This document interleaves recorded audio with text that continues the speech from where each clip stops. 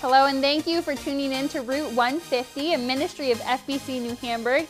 Today we'll be hearing from Pastor Sean. He's going to be doing a series based on a book by Paul Todges on anxiety, knowing God's peace. Each podcast is a part of this 31-day devotional. We're really hoping to point you to find answers for everyday problems using the Word of God. We believe that every follower has the ability to continue to grow in their relationship with Jesus, and we really hope that this podcast will help. Well, hello. It is so good to be back with you today. We are back to season 1 in our study on anxiety, knowing God's peace, based on the devotional by Paul Todges. Now, it has been a while. In fact, I think it was like the third week of June since I've been doing this, but it is so good to be back. I knew I was going to be taking a break over the summer. We had a great summer here at FBC, but it was crazy, like in a good way, but a good crazy. But just trying to fit camps and outdoor services, and then went a couple of weeks camping myself, and it was busy, but it was good, but we're really good to be back. And also, season 2, the one that my daughter Elaine is doing, I am pretty sure she's still building those, so you're probably going to be seeing podcasts come out season 1, season 2. So just a reminder, if it's season 1, that'll be mine on anxiety, and season 2 will be on Elaine's study. But again, it is good to be back. Now, I want to start out with a question for you. 1 to 10, if you had to rate how important do you think it is to really guard what we're thinking, right? 1 to 10, how do you believe what you think it matters? Well, it probably, if you're listening to this, anyways, you're probably concerned about spiritual issues, so you're probably going, yeah, it's pretty important. And this is a bit of a side note. I'm not trying to be legalistic in any way, but I tell you, we just, as followers of Jesus in the world that we live in, guard what you're watching and listening to. Right? It is hard enough to think the right things without trying to be able to cope with ingesting stuff that is just contrary to the mind of Christ. But anyways, that's not really our point today. But thinking does matter, and that is our point. But we've got some challenges, right? The Bible is very straight up that, before we came to Christ, before we were actually what the Bible calls being born again, it describes our thinking in not very nice terms. It actually says our thinking was futile. Guess how it rates our understanding as darkened. And if you don't believe me, just check out Ephesians 4, verses 17 and 18. Now, I don't know about you, but the thought of, trying to think in a darkened condition is not real appealing. Physically, we don't, unless we're sleeping, we want light accessible to us. We had a bad storm here in the New Hamburg area just a couple days ago.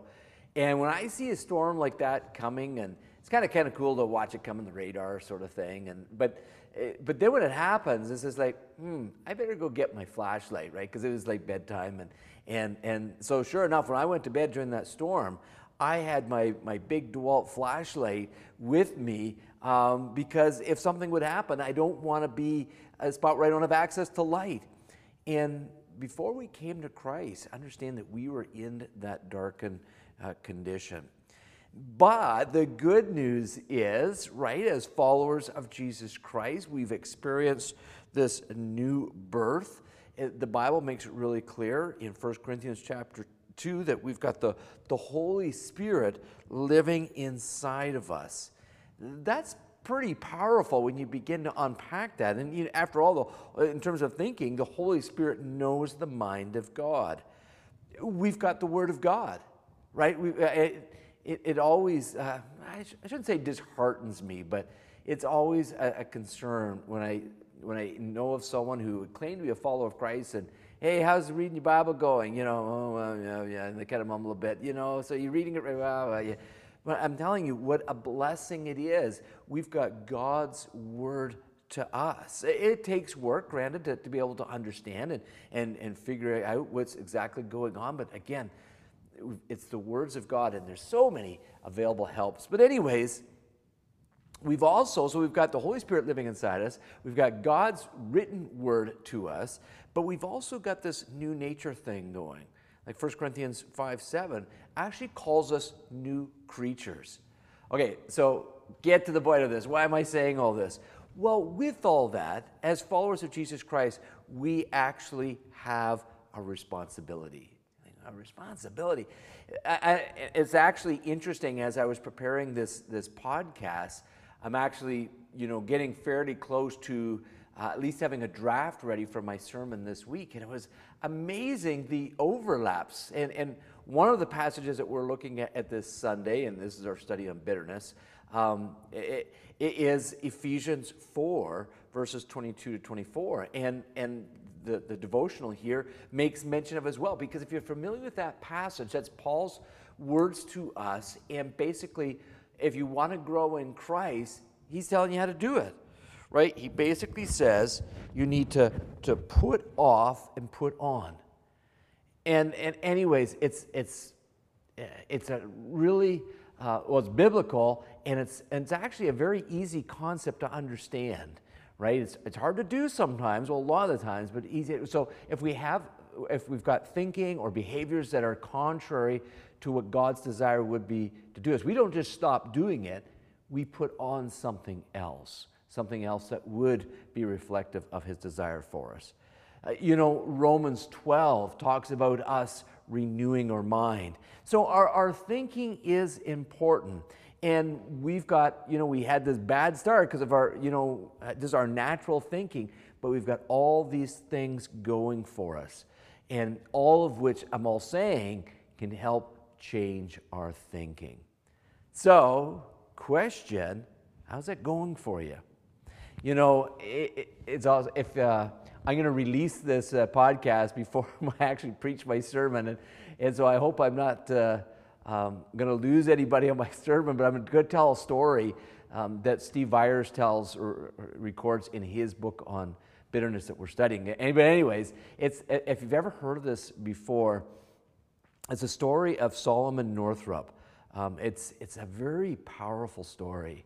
And basically what it is, like he was, this is I think 1808 he was born. So this is before the Civil War, before all of that. He actually, fortunate for him, was born in New York. So he was born in the North, so he was born a free man. Even though in the southern U.S., there was still a lot of hardcore slave conditions, horrible stuff. But anyways, the reason I tell the story is because what happened to Solomon is he was an entrepreneur type guy. He got his own business going. He married, had 3 kids. His wife says she's going to do this short cooking job. Not quite sure what all that looked like, but she was taking her 3 kids. It wasn't going to be long, but they're going to be gone, and she was going to do this, and then she was going to come back. Now, you need to know that Solomon was also an accomplished fiddle player. And so when his wife and family is gone, one of the leaders of the town comes with 2 men that he doesn't know. They're from out of town. And since he's an accomplished fiddle player, they say, hey, would you kind of come on? We're doing this musical. You could play fiddle for it. They promise lots of money. And guess what? You'll be back by the time your wife and family get home. That was a lie. They drugged him, they chained him, and they took him deep down the southern U.S. He was a slave, born free, but he was a slave. He didn't have a choice. It wasn't a mistake that he made. Now, he does get freed, and that's an incredible story on his own. But my point is, his slavery, he didn't have a choice. But we do have a choice, right? In terms of our desires to please God and to let our thinking honor Him, we have a choice. So, okay, now let's flip to our topic of anxiety. And think about maybe an anxious moment that you have recently had. I think it would be fair to say that those types of thoughts that come in that condition, they feel like they trap us, right? Whatever it would be. Maybe it's a job issue that's kind of going south on you. Maybe it's a health issue that is some concern. Maybe family-wise, right? Any of those could produce a lot of anxiety, a lot of worry. But if we let our thoughts dwell there, we are allowing our mind to go in an ungodly direction. Okay, I've been doing a lot of talking, haven't given a lot of scripture, but I've just really got one for you today. It's a really short one. You're likely familiar with it, especially if you've read the book of Philippians. It's Paul writing in Philippians 4, verse 8. And this directly relates to our thinking. And remember, this is a command. He says, finally, brothers, whatever is true, whatever is honorable, whatever is just, whatever is pure, whatever is lovely, whatever is commendable, if there is any excellence, if there is anything worthy of praise, think of these things. Okay, so direct our thoughts. Maybe it seems a little elusive, but it's in other ways, it's very clear. Things that are honorable, things that are just, things that are pure, things that are lovely, commendable, excellent, worthy of our praise. So we're going through whatever we're going through. Where do we want our minds to land on this? And remember, is this just like a futile exercise? No, not at all. Remember what we said at the beginning. If you are a follower of Jesus Christ, a born-again child of God, you have the Holy Spirit. You have God living in you. He wrote you a book, right? And He also made you a new creation. And so He's got a different way of thinking, and He's offering to help you get there. The question is, do we want to get there, and do we believe that His words are true? So I guess my point is this is very simple.